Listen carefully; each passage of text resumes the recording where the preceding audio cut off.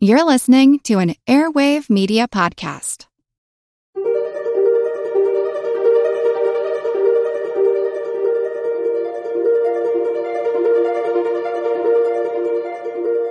Over 7 million different animals inhabit our planet. The behavior part of reading about poison dart frogs and learning they're actually considered very intelligent for an amphibian type. What can they teach us? And here I am in my 30s, PhD, thinking I know all about animals, and I pick up this toad and it peed all over me. Oh, that's so funny. My 3-year-old son even knows that, Chris. Yes, so. Many species are in crisis and need your help. They estimate close to 130 have gone extinct already. 130? Yeah, it's insane. Yeah, 130. Oh my word. And 400 are endangered or reaching extinction. If you go to Central America. Join the movement at allcreaturespod.com. So welcome to the All Creatures Podcast. I'm Chris. And I'm Angie. And so Angie, welcome. And today we're going to talk about poison dart frogs, something totally new. Yes, I learned a lot. I knew a little bit about frogs going into this, as I used to take care of them at the zoo, but learning about poison dart frogs specifically has been really fun. No, it has, and it's, I think it's one of the things that's exciting for us is that we get to build upon our own knowledge. That yes. we have some knowledge on some of these species, but each week you and I are really jumping into scientific literature and everything we can find about this to talk about.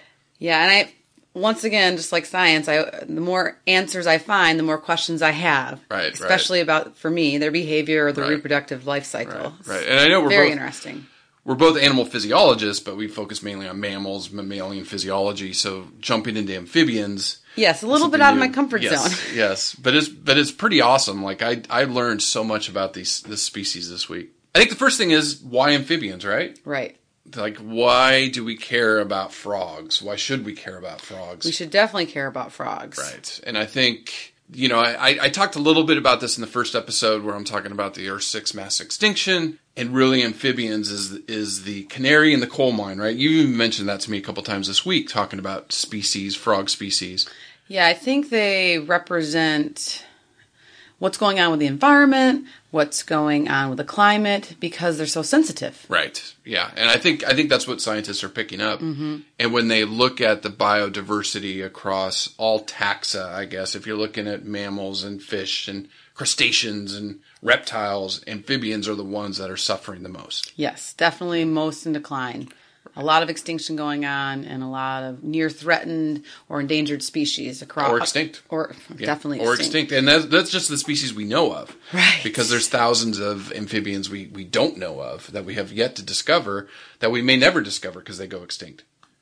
Right now, the IUCN, who we've talked a little bit about before in previous episodes, they are estimating a little bit less than half, but almost half of the 6,000 amphibian species are endangered right now or threatened with extinction, which is scary. That's really scary. I mean, I know mammals, it's 20-something%. We're getting in that range where it's a little scary for mammals, but amphibians, where almost half of them are faced with extinction. Again, canary in the coal mine. This is scary. Right, and I think that we forget. Not that we forget about them, but they definitely don't get a lot of the glory as the big megafauna or the big mammals. And that's a shame because, like you said, they're going extinct at a much faster rate. Right. And then, talking about the Tree of Life, they're a major, supporting branch of the Tree of Life. And if you cut that branch away, the tree's going to die. Right. Do we want more mosquitoes? I don't think so. Yeah, no. God, get rid of it. Especially here in Florida. They've been really bad lately. So that kind of brings us to our species of focus this week, and that's the poison dart frogs, which are awesome. They're beautiful, beautiful frogs. They just, anytime I've seen these they're in flamboyant. exhibits, yes. I mean, they're just so pretty. They're just such a pretty, pretty animal. It's Mother Nature's work at its finest. Right. And this is the one frog that you look like somebody painted them. Mm-hmm. Like just all the vibrant colors that they have. Neon colors, different patterns. Right. And they're called, so that whole coloration and then toxicity, because they're poisonous, is called aposematic. Big word. And it's a new one in my vocabulary this week. I may have heard it before, but now I really know what aposematic is. And that is basically saying that the coloration means don't come near me. I'm toxic. You're going to die. Yeah, it's like a warning flag. Exactly. Which is weird because then I think like, there's berries in the wild that are colored and, well, we shouldn't eat them because they're poisonous. But then yet strawberries are red and beautiful. Right. Yeah. So it's like I love strawberries. But to your analogy, your analogy, not all poison dart frogs are actually poisonous. That's true. It's more of a warning. Hey, if you eat me, you might die. Right. You don't know. The interesting thing about the poison dart frogs, again, they're one of the species that are one of the canaries in the coal mine. Many of them are endangered. Some of them are probably extinct that we don't know about, but due to all of the pressures of habitat loss, climate change, the overexploitation of rainforests that scientists have now said in the last 20 years, they are really suffering bad in Central and South America, where these frogs are from. So there's a fungus that is actually deadly to amphibians that is just wiping out populations. Right, and the poison dart frogs are super susceptible. Right, that's what they're saying. So it's a big word. It's a fungus. Yeah, it's a fungus. a fungus among us. Yeah, it's a big one. So and some scientists are saying because of climate change, things are warming up, so the fungus is able to proliferate and then wipe out some of these frogs. So really, it's kind of scary for them. And again, just kind of setting the base on why we care about this particular little species. Beautiful poison frogs. Right. So I'm going to show you two pictures. And I'm showing Angie a picture of kind of a red, black, polka dotted, a green with black polka dotted frog, and then this bright, bright red frog. And if I asked you, you were forced to eat one without cheating, looking, which one would you not want to eat? What's your instinct? You're looking at them, you're like, okay, I got to eat one. It's either take the red pill or this green pill. Which one are you going to take? I would take the blue pill. The blue pill, yeah, exactly. I don't know. I probably would stay away from red. Right. Because red means like warning. Right. That's what I thought. Like if I had to lick one, I'd lick the green one, because I'm like, okay, that one looks less dangerous than this one that's bright red. And according to the study, it's this green one is more toxic, more poisonous. Like Kermit? Yeah, like it is. It really is. And I'll put those in the show notes, to show the differences. So looking at the scientific evidence of these frogs, and it's really, it depends on the subspecies, because some of them that have the more vibrant red coloration, you would think is the more toxic one. And that's what a lot of scientists have predicted. And they've actually, they have done studies that have gone out and have actually found that the brighter the color, the more vibrant the color, the more poisonous they are. But then there's a couple conflicting studies that show, these other ones that hide better, that are less conspicuous, that can blend in well, sometimes are more poisonous than, say, the bright red one. Again, that kind of gets back to what you were saying in the beginning with these frogs. The toxicity varies in the species, in the over 250 species of poison dart frogs. Some of them aren't poisonous. Some of them are really toxic and poisonous that will kill you dead. And then there's a bunch in between. And the coloration doesn't necessarily always mean toxicity levels. So it's best to stay away from all yes, of them. Don't even lick one. Don't lick any. Yeah, they are so Take cute. home though. message yeah. of the day, kids. Yeah. So they, again, and that just kind of highlights what we don't know. Right. There's a lot we don't know. There's a lot we don't know. And these things aren't easy to study. No. Out in really dense forests. Forests, right. And they're small, we'll get to that. So I think one of my first questions is, why are they toxic? What gives them why are these poisonous frogs? And really what it is their diet. Right? That's the prevailing theory, is that they're and we're going to get into the nutrition. You are what you eat. Yes, exactly. So they are leaf littered, so they're down on the forest floor eating particular insects that gives them their toxicity. Now, we don't know exactly how yet they produce the poisons, but they do know that they do come from the diet, because when we bring them to captivity, they don't have any poison. Right. So, not those that are born in captivity do not produce any poison. Right. Those that have maybe been wild caught and then brought into captivity, they're not really sure how long, but they think it can take up to a couple years for them to detoxify themselves as this toxin stays within their skin cells for a long time, and they can actually accumulate a lot of it over time because they're not consistently releasing it. They only usually release it if they're under stress, or feel they're in danger, Right. And so these toxins are alkaloid toxins, very, very toxic to us. Now, I think one thing that I was kind of interested in too is the difference between a poisonous animal and a venomous animal. Yeah, these are concepts you don't think of until you really look deep into it. You may not know the difference. But it made sense to me when I learned what the answer was. Right. So the poisonous is you really have to eat them or lick them or maybe even sometimes handle them because our skin is an organ. Our skin absorbs things. And then that poison will get into your system and can end up killing you. Where venomous animals are ones that have some sort of delivery mechanism, which we typically think of venomous snakes with the fangs, especially here in Florida. We got copperheads and all these things that can kill you with their venom. There are other species too in the oceans and stuff that have spines or spikes. A delivery method. Right. They can deliver venom there. So these frogs are poisonous. They don't deliver venom or poison. You have to actually eat them or handle them in your mouth. Come in contact with them. Right. To get that poison. So a lot of this aposematic is these frogs have adapted to warn predators to stay away. So mainly with these animals is birds. And so a lot of the research has looked at aposematic and how birds see color. And I never really thought that, animals, I don't know, maybe it was just growing up, but we always thought like animals saw in black and white. Well, it might not be growing up. I think that's what researchers really thought, but now they're able to do a lot better studies and prove that a lot of animals not only do they see in some color, one or two variations, dichromatic color, but some see in similar to how we see. Broad spectrum. There was a study we actually did last year in that class I teach, the research methods course, that was looking at the Galapagos tortoises. And I don't know if I've talked to you about this or not.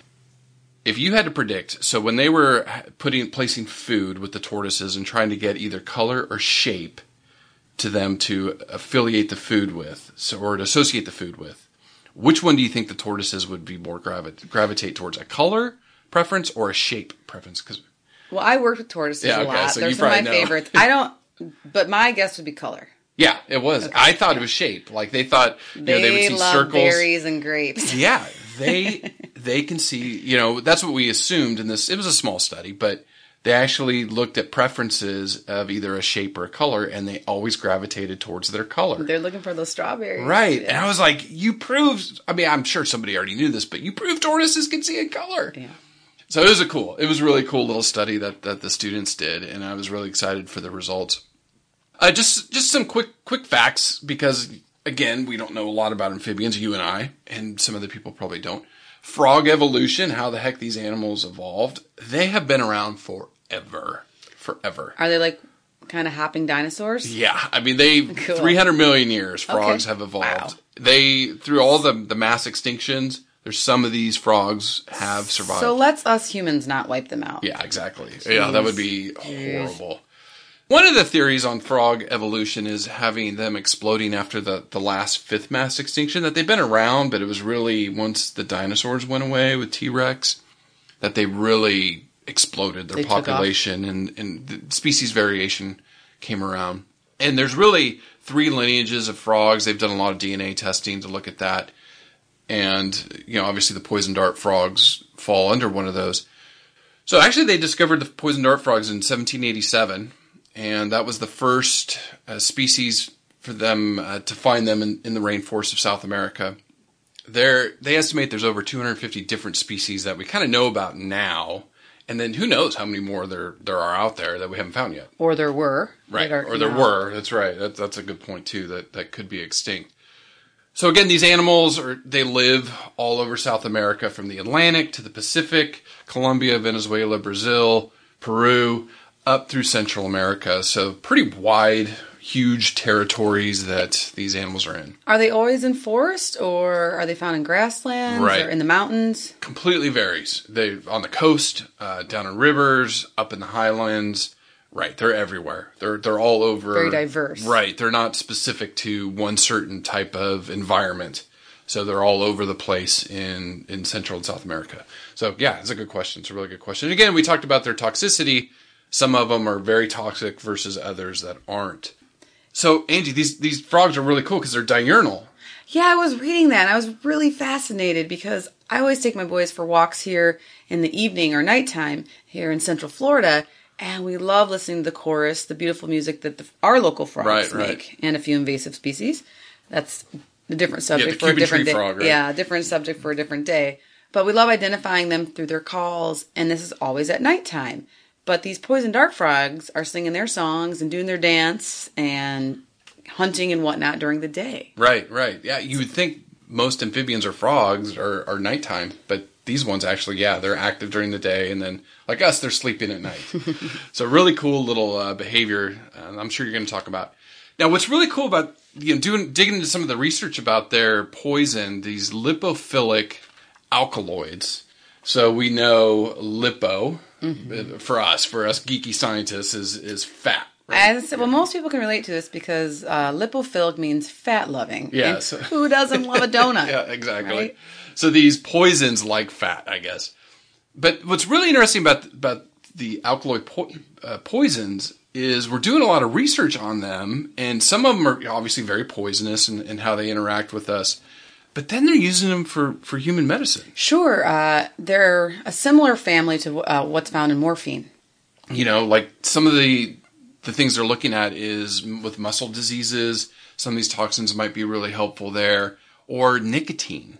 People that, are really addicted to nicotine, tobacco, that they can use some of these to block those receptors so they can get over their addiction.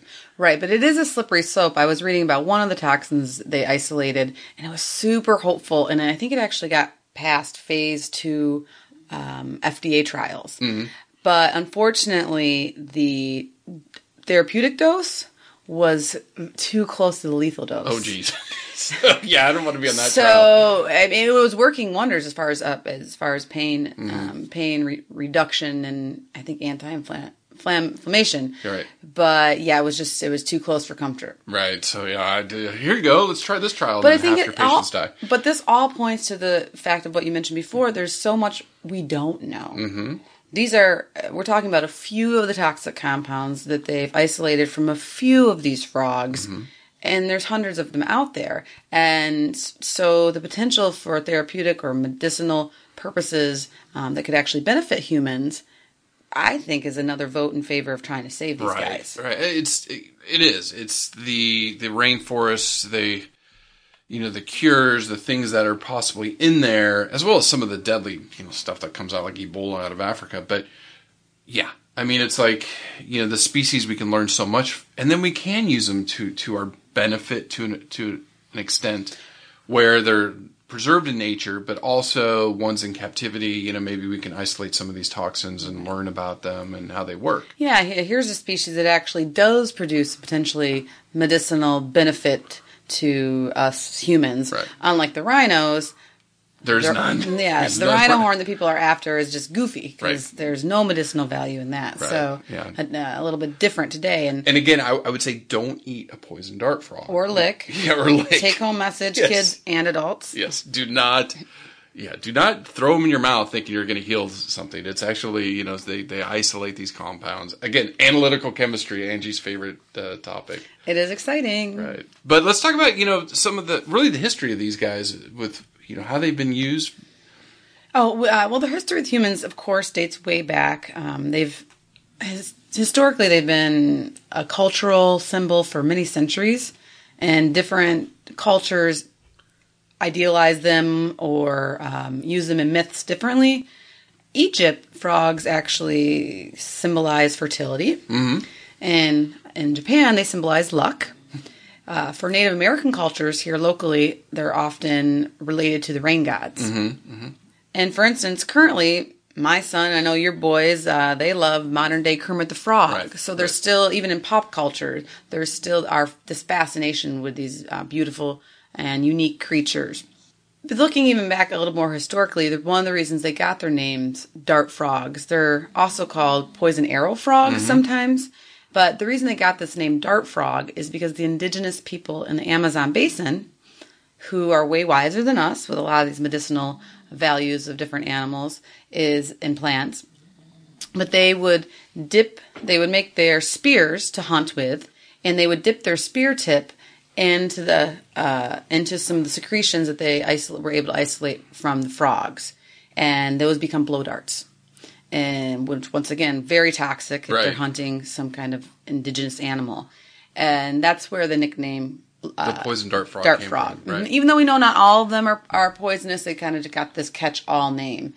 And then also more recently, they have, like you mentioned, they have been used for potential medicinal purposes, and that's just starting. We're just at the very early stages of that, so that's really exciting with our and potentially what the benefits that they could offer us. Right, and like going back to them using them as darts, right? The poison and reading up some of that, and actually I remember seeing some of the videos that they've showed them how they use these frogs. They know which ones are the most toxic. They don't touch them. They don't mess with them. No. They actually hold them in like a special container, and then like you said earlier, get them a little bit stressed. They secrete the toxin. They dip their darts in there, and then they use them as blow darts to get primates, monkeys and stuff in the jungles for food, and this poison is so toxic that it kills the monkeys or knocks them out. Sure, and from what researchers can tell, of course, just of what we know minimally, is that the poison can stay. These darts are good for up to 2 years, right? Which is incredible. Yeah. And then lastly, our relationship with frogs has, I'm sure everybody knows somebody who's had a pet frog, whether it's something they caught or rescued in the wild, or to some of the hobbyists, the herpers out there of the world that enjoy having amphibians or reptiles as pets. And so that has also become popular in the commercial pet trade. Right. You said the herpers, so herpetology. Yes, I'm using zoo lingo. Yes, I'm using zoo lingo. So the people are like, "What's a herper?" Yeah, it's not. It doesn't sound. It is a flattering name if if you're in the industry. Right. So herpetology study. That's amphibians, right? Yeah. So a lot of in the zoo, a lot of times people will specialize in working with reptiles and amphibians. Because that should be brought up too. That for one, my take-home message to any listener out there is: you do not want a reptile or an amphibian for a pet, right? In general, because they are some of the hardest pets to keep, right? And a lot of kids ask their parents for a dog, and mom and dad say no because I'm going to have to walk it. Well, walking a dog is pretty easy to take care of compared to taking care of a reptile or an amphibian, because although they maybe don't eat a lot, you don't have to take them for walks. They are very sensitive, which we touched on earlier. So they need special lighting, special heat sources, special moisture, humidity control, specialty foods that you just can't go, I guess now you could probably get a lot of their food at PetSmart. But not only is it not an easy task to undertake, it can be very expensive. It is expensive. To do it right. And so... And I know a lot of I've worked with some people that do rescues, and a lot of people, they take on these pets and then they can't handle it. It's like, oh, this is too much. Yeah, and I've been blessed working at the zoos. I worked with just very diverse tax across the board, and I have to say the biggest learning curve I had was when even bigger than working with birds, because birds are also very tough to take care of. But yeah, my biggest learning curve was definitely in the herp house. So I'm using the lingo again, but working with the amphibians and reptiles. Nice. So it's not for the faint-hearted. My take-home message, I have lots of them today, but my biggest one is if you do have interest, or you think you have interest in bringing home an amphibian or a reptile, think twice, do your research, and then also make sure that a species of frog or reptile that you do get is not one of the endangered ones. Or wild-caught. Or wild-caught, exactly. Yeah, nobody would want a wild-caught poison dart frog, because that would be bad news. Bad news bears. No. And I think... They are awesome if you're prepared to take care of them. And there's a lot of people out there that do have reptiles and amphibians as pets, and they're awesome owners. They know what they're doing. I talked to a bunch of students that have taken care of them. Like I said, the ones that do rescues. So there are people out there that know what they're doing, and you could become one of those. But again, like you said, do your research, know what you're getting yourself into. Sure. And in a captive setting, of course, the professional zookeepers are a really good source, too, to learn more about how to take care of them, or they can give you some of the trials and tribulations on what you should do and how you should do it. All right, so back to more some of the geeky science part, and that's the amphibian life cycle. Like, it is... I love biology, and obviously have dedicated my life to learning about animal physiology. I think amphibians really demonstrate why biology is amazing. It's an amazing field. And that's basically, you take this egg, and I know we know a lot about reproductive biology in mammals and how this happens in the uterus and blah, blah, blah, blah. Frogs, lay these eggs, then these eggs hatch. They become little fish, right? They look like fish. Swimming in some water. Right, the tadpoles. They're breathing through gills, and then all of a sudden they get arms and legs popping out. And then their gills gravitate to lungs, and then they hop out of the water, and they're like, hey, I'm going to live on water now. And that is insane if you think about it. Like, all this stuff's going on around us, and we never really pay attention and go, how amazing is this? Yeah, and how is this happening? Right, because we're geeks, right? We're science geeks. So we always are asking how. How and why? Why does this happen? How does this happen? Like, why? I mean, because I still have that same gene in my body to become a frog. You do. Right. To grow some extra legs or yeah. So. Yeah, people don't know Angie has like 4 legs. Yeah. but I know what you mean. But that gene's turned off, thank gosh. Or, not being used. Right. But man, what a unique life cycle. It is. It's really, and it happens within like 2 months. Sure. That whole process transformation happens quickly. And I know early on in like reproductive biology, we all are kind of the same. Early on, most of mammals, we all kind of look the same until we kind of differentiate into humans and chimpanzees and horses and elephants and all that stuff. Frogs, this is all happening in water. Right. Right. So, the tadpoles, things like that. And really the hormones, they've learned some because, like you said, how this happens. So thyroxine is a hormone. It's a thyroid hormone that helps some of this metamorphosis. And then the one I found was prolactin, which I thought was really cool because that's like the controls that slows it down.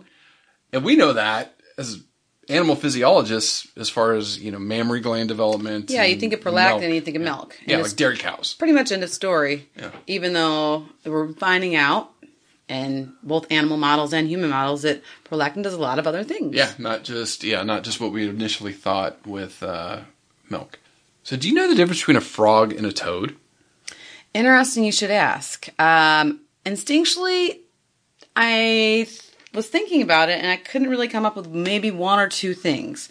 I came up with the toads. I feel like I see those more on the ground, and they have bumps on them, or quote unquote warts. Right? As a kid, don't touch them; you'll get warts. Yeah, which isn't true. That's a myth. Yes.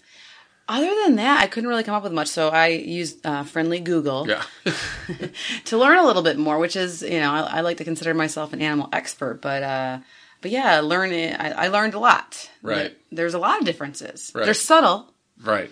They are subtle, but there are definitely some differences. Pretty similar. I mean, they're not a huge difference, but I think some of the things that I've learned about frogs versus toads, frogs have moist skin, and which is important because they actually breathe through their skin. Not only do they have lungs, but we're talking about, the changes in the metamorphosis from gills to lungs, but they also breathe through their skin, gas exchange, getting oxygen from the atmosphere, and then versus the toad skin that's more dry and bumpy. And I think there's some differences in their legs, too. Right. Frogs have longer, stronger legs. They can leap farther, where toads kind of hop along the ground. That's why as a kid you can catch a toad. Right. good luck with a frog. I can tell you a funny story. My mother-in-law would laugh about this, and I didn't know that toads pee. Oh, yeah. But so when I was in Texas, I picked up this toad. I'm like, oh, my God, look at this thing. And I picked it up, and it peed all over me. And here I am in my 30s, PhD, thinking I know all about animals, and I pick up this toad and it peed all over me. Oh, that's so funny. My 3-year-old son even knows that, Chris. Yes. So, yeah. You must have grown up in the city and not catch toads. I grew up on the beach in California. So not too many toads. Not many toads out there, but my mother-in-law loves to rib me about that one. Interesting fact, some of my fellow wildlife endocrinologists, of course, are fascinated by hormones and learning about them in all different species. And one of the ways they can learn about the hormones in frogs and toads is through their urine. And that is actually one of the ways that they collect urine is by picking them up. By picking them up. So, warning out there to the listeners, if you pick up a toad, it will pee on you. It's a defense mechanism, right? Sure. That they do that to flee predators, and you bite them and you get this mouthful of pee, which is nasty. Well, and I also was reading that toads have more of a bitter taste in general to predators than a common frog. Oh, okay. I was like, I'm not going to find that out. Yeah, not the poison frogs. Right. But just in general, sometimes they're able to ward off predators better because they just taste bad. Right, they're not poisonous. They just don't taste good. They taste nasty. Yeah, and then they pee in your pee. And then they pee on you. Maybe right? that's what's tasting bad. I don't know. It's one of the things. So the life cycle, again, it's just so amazing. And if we go more into the poison dart frogs, a lot of the females are going to lay eggs on leaves. The males, and I know we're going to get into some more of the behavior. You're going to talk about this. The males become caretakers for most of them. I think females are caretakers in some species of them. And then they kind of talk about how the parents will hatch. When these tadpoles hatch, they'll actually jump on the back of the parent, and the parent takes them up the trees, drops them into water holes, and that's really cool behavior. Yeah, it's called backpacking, right. And it's not completely uncommon in the amphibian world, but it is pretty unique. Right. And to the fact that the parents are such good caretakers, both male and females, but typically the backpacking happens with the male. So in general, and even in the mammal world, there's usually, I always jokingly say there's mostly deadbeat dads. Right. That they don't all, a lot of them, and I'm generalizing, but a lot of times the fatherly male figure doesn't have much a lot of invested in them, right? And here we see in these little frogs, the male has a lot invested in is helping basically bringing the eggs from the leaf litter up to a water source. And typically in the Amazon, because we think of rainforest, they get a lot of rain, and so from the ground they'll take them up into the trees, and they'll find like a flowering plant that has pooled water in it, and then they'll dump the eggs in there, and which is instinctually is just super smart. And that, I'm reading this and I'm thinking, a lot of people just look at animals and they think they're so stupid. They just think, oh, it's all instinct. It's no emotion, and it's not. Sure. Well, and Chris, that actually kind of transitions really nicely into the behavior part of reading about poison dart frogs and learning they're actually considered very intelligent for an amphibian type species. And I think that we only know a little bit of the cusp of their intelligence. But in a captive setting, they can recognize their animal keeper within a week. And they've done studies to prove this. That we all know how much we love when our dog comes home and recognizes us and loves us.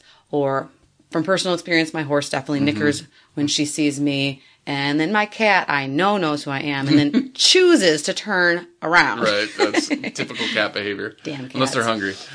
So, but we're talking about an amphibian that people don't often think much of, and they're identifying with their caretaker. And just to jump in real quick, there was a study, or it was a seminar I sat in on fish behavior. Fish learning. I remember this. That just made me think of this study where fish can actually learn how to navigate an obstacle course to get to food. Oh, yeah. So they know what wind, like they were swimming down and up and around. And I was amazed that fish learn. They can target train fish with lasers. And once again, we're just at the cusp. And I'm, of course, a huge behavioral dork. And I think intelligence is so often just thought of primate species. But we're learning more and more. And they think with these poison dart frogs, a lot of they have a lot of brain power, and they think they have really good eyesight. And in order to, they hunt with their tongue, right? And you think of typical frogs using their tongue to catch their insect prey, but they hardly ever miss a strike. And so there's got to be a lot going on up there in their brain to be able to coordinate, to be able to coordinate all that. And then also very interesting, which might be a side of intelligence, is a lot of dart frogs, especially the golden dart frog, which is one of the most poisonous one, which we'll touch on a little bit. The golden darts, along with some of the other dart frogs, are really social and are more social than a lot of the other amphibians.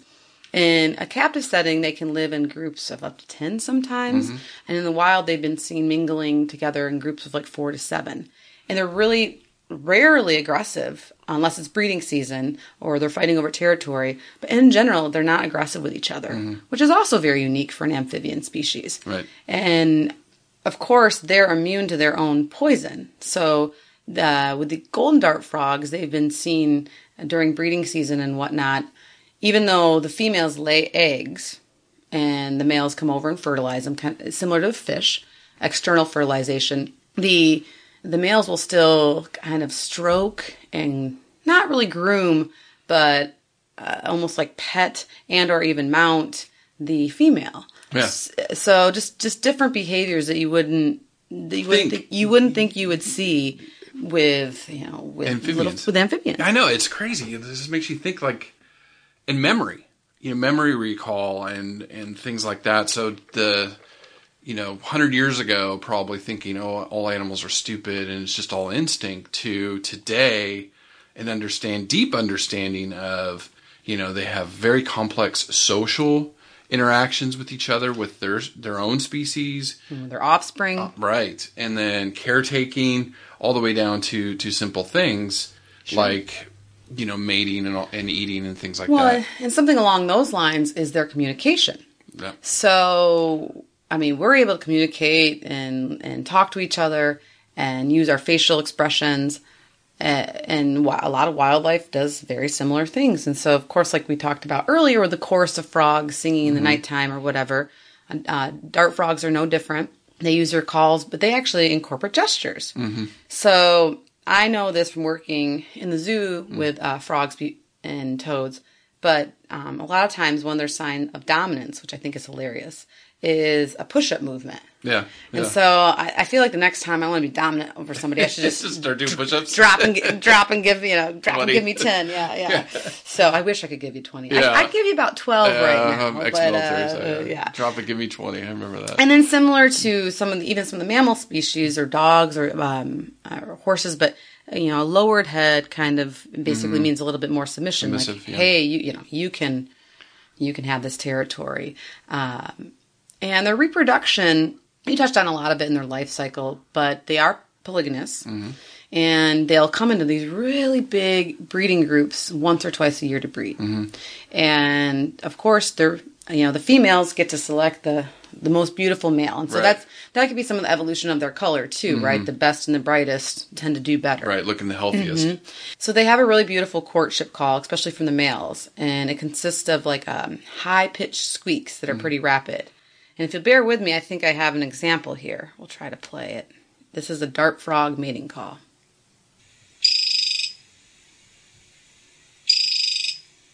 Isn't that beautiful? Yeah, no, that's cool. It's very distinct. It's like a high-pitched trill. And I want my husband to do that the next time he sees me. Right. I don't think so. After 2 kids, you're like, that's enough of that. No, it's interesting because in the first episode I talk about, there was a few years ago, a scientist came up, I think he was from University of Central Florida, and he was talking about the chorus and the different frequencies of frog song. And I brought it up because I was thinking of all the invasive species we have here in Florida. And he was talking about how they can identify different frequencies to find each other to mate. And so there's high, low, whatever, and probably some frequencies that we can barely hear with human hearing. And I was like, okay, we're mixing all these invasive species.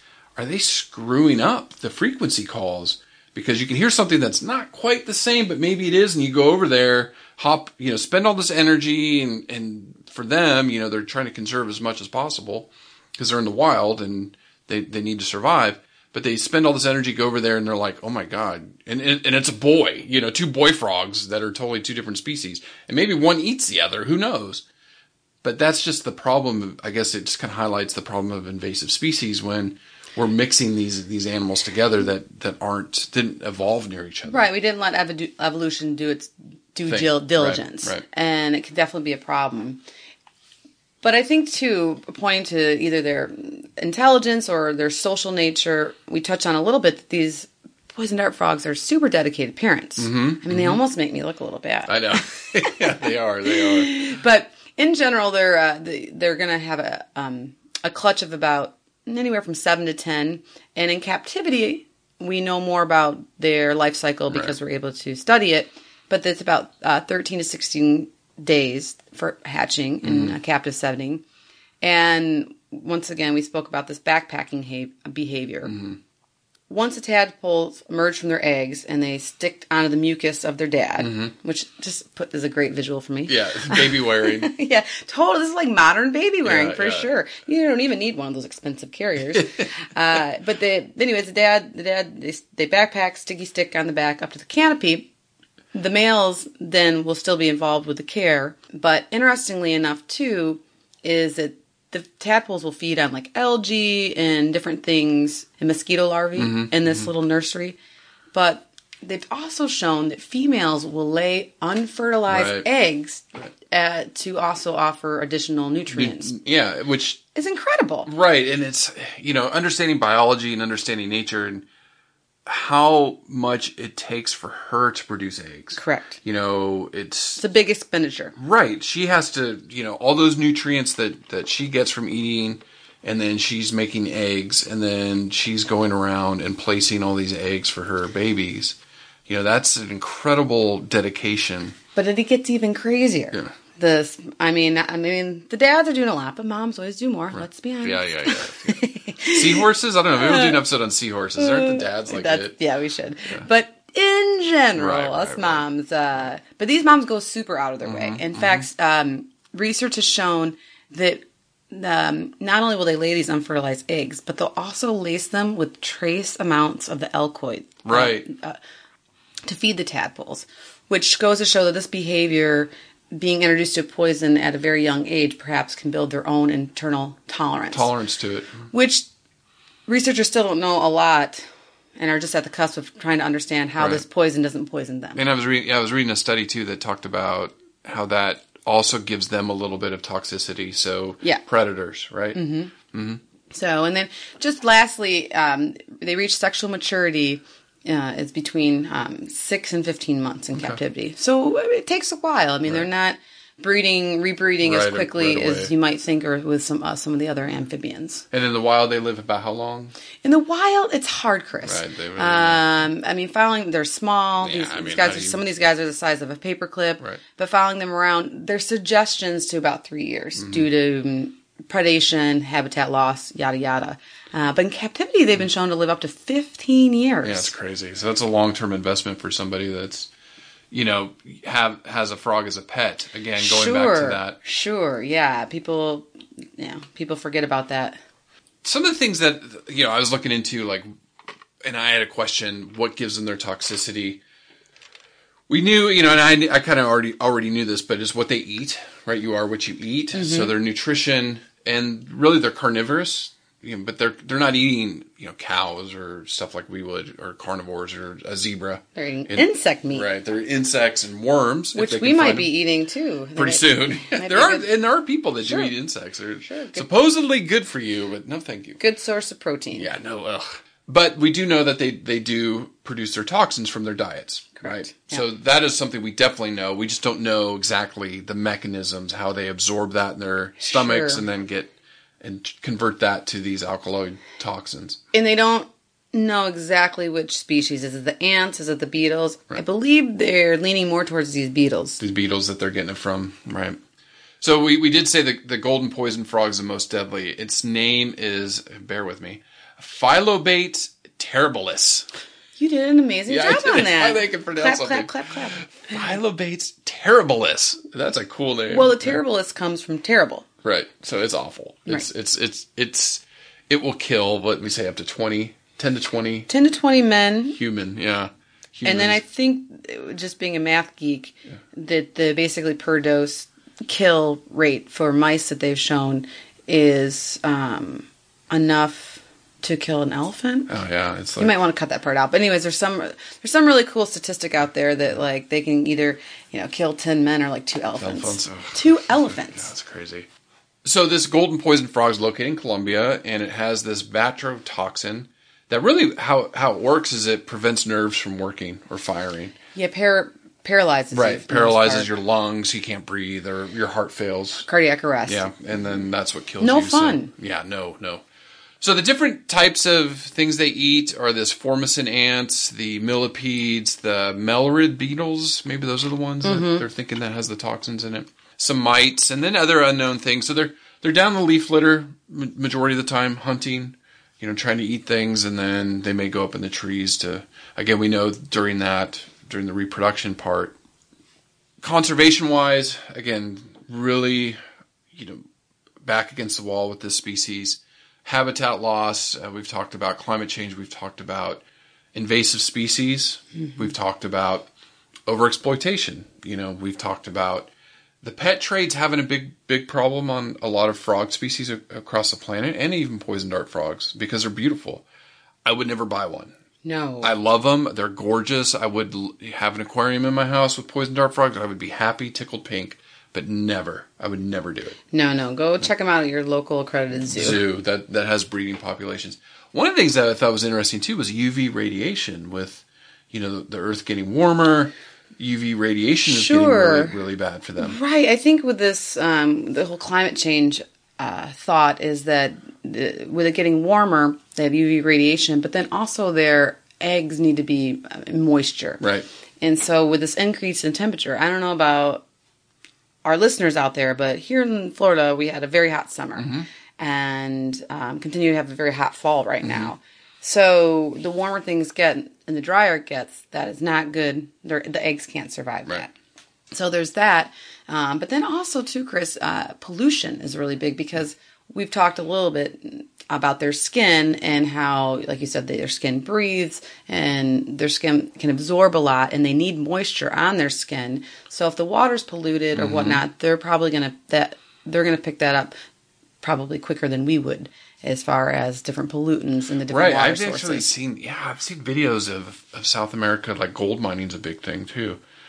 And people just dumping mercury. Sure, a lot of regulation in some of the other countries are different than the regulations we have here in the States, and they may not be as strict, and the waters may or may not be as dirty depending on where they're at, and so these are things that run downstream. And then I know I sent you that text the other week of that. I think it was Ecuador, and I'll post it and we'll tweet it out.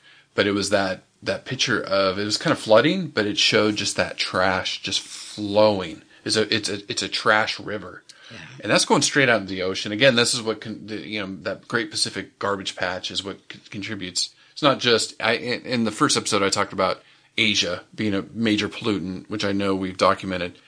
South America is another big one. And then, for some people coming out and talking about the dangers of plastic.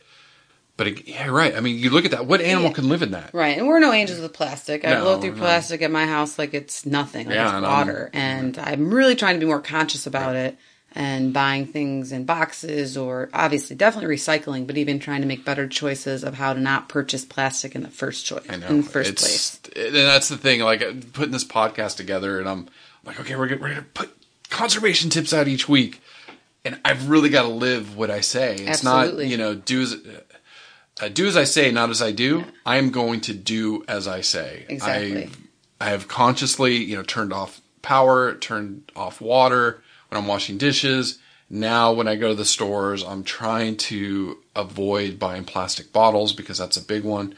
Everything's in plastic, Gatorades and water bottles and things like that, and try to use, neoprene or some of these other water bottles that last forever and that stuff.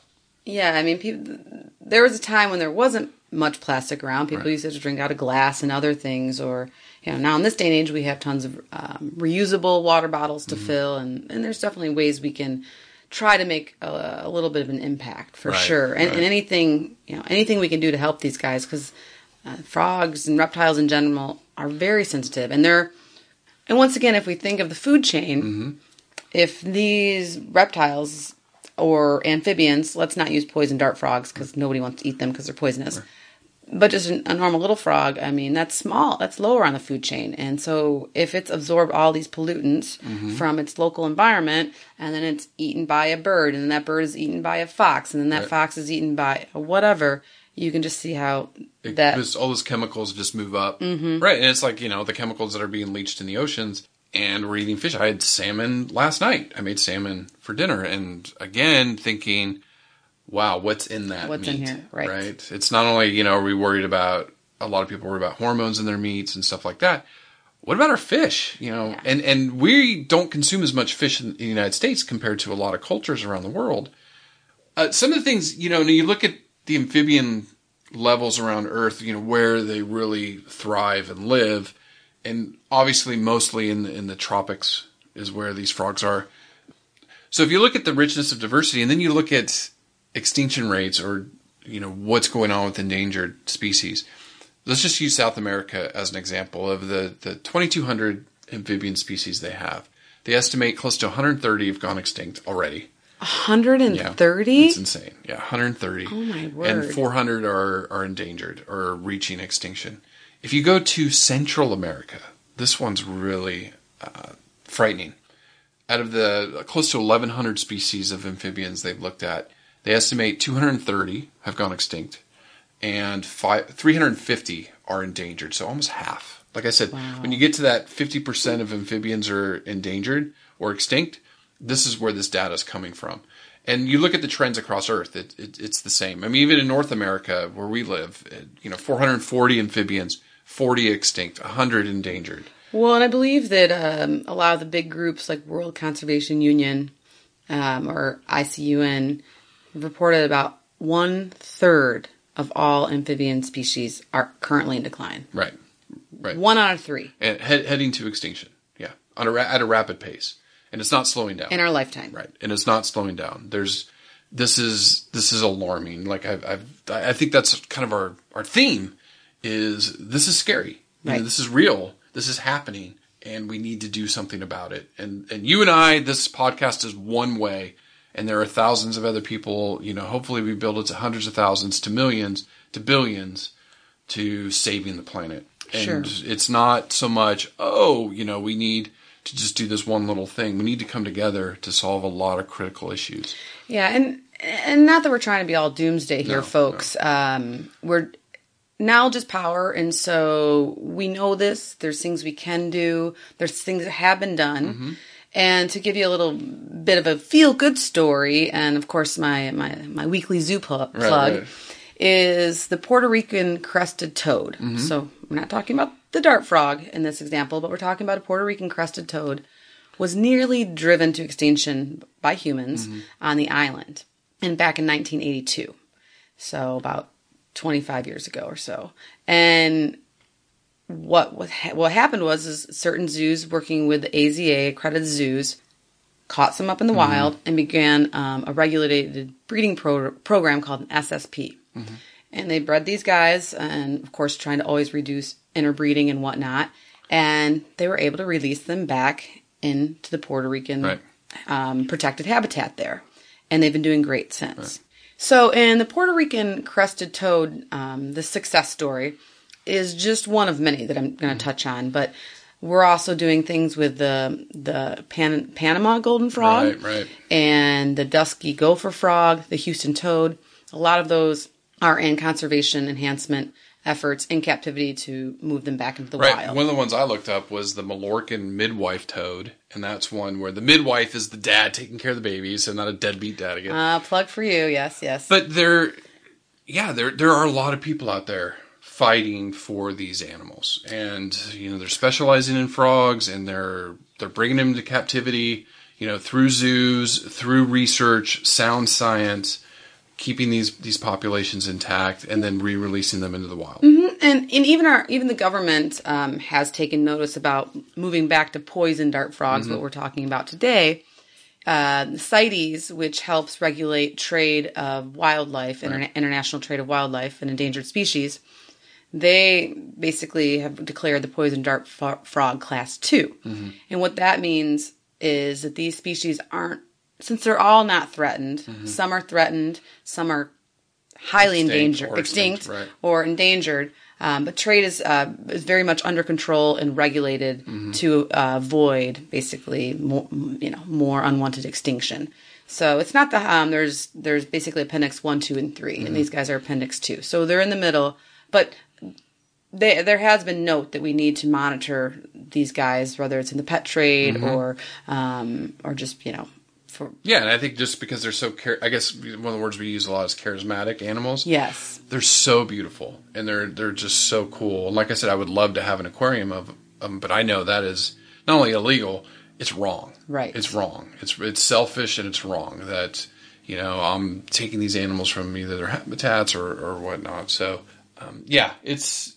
We're bringing the good news, but we're raising the alarm bells too. That I think people need to be aware of what's going on, and I think that kind of helps us lead into an organization to support, especially with amphibians. Oh, absolutely. There's some really good ones out there, and just from a frog point of view, not necessarily dart frog specific, but a really cool organization.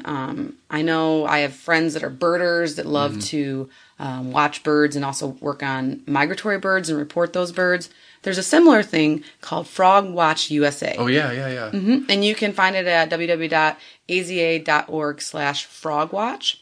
And this is a citizen science program through AZA that you can log into, and it can provide individuals and groups and families with cool opportunities to learn about the wetlands in their area, but then also to report on callings of local frogs and toads. And that helps the researchers and the specialists keep somewhat of a population count and a breeding count of what's going on in their area. Yeah, that's a good one. And I, thinking about this, citizen science is where, as a scientist, and I've looked into this too for my own programs, we're trying to get you engaged in the research and actually participating in the research because it's so powerful for us to gather data. And it's fun. Like this is fun. This is something I do with my boys, right. Like I was saying. And it's a great way to get, off the computer and out into nature. And by nature, I mean walking down the sidewalk that's half lit at nighttime. So it's a way to really get, your hands wet without having to go out and camp. Because I don't really camp. Right. I know you camp. I do. I like the outdoors. But another one, too, that is a little more dart frog specific is there's the Amphibian Survival Alliance. And that's an easy one to find on the internet. That's just www.amphibians.org. And they bring together a lot of world leaders in amphibian conservation and research and specialist groups. And it's very international. They work with over 100 partners around the world. And one of their projects supports poison dart frog conservation. And then even more specifically, if you're a lover of these poison dart frogs and you want to think about how your dollar could directly, or learn more about them, could directly impact them, is there's a group called Fundación Pro Aves. Right. That's my Spanish. It's out of Colombia. And it also works with this Amphibian Survival Alliance.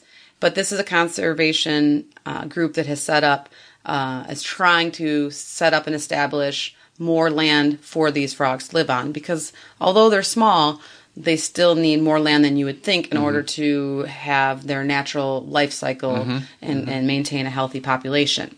So this group can be found at www.proaves, so that's PROAVES.org. Right. We'll put it in the show notes too. We'll and so that, there's two local guys there in Colombia that are just really dedicated. They're in the field. They're in the field and they're doing it. And there's some really good interviews with them on how they are, hands down helping out hundreds of these animals. And their work should really be applauded and supported. All right. Well, it's just some things. Angie and I have launched a Patreon page. So if you're finding value in this program, please go check that out. We really need your support and help spread the word on the show. And I think it's something Angie and I are really dedicated to.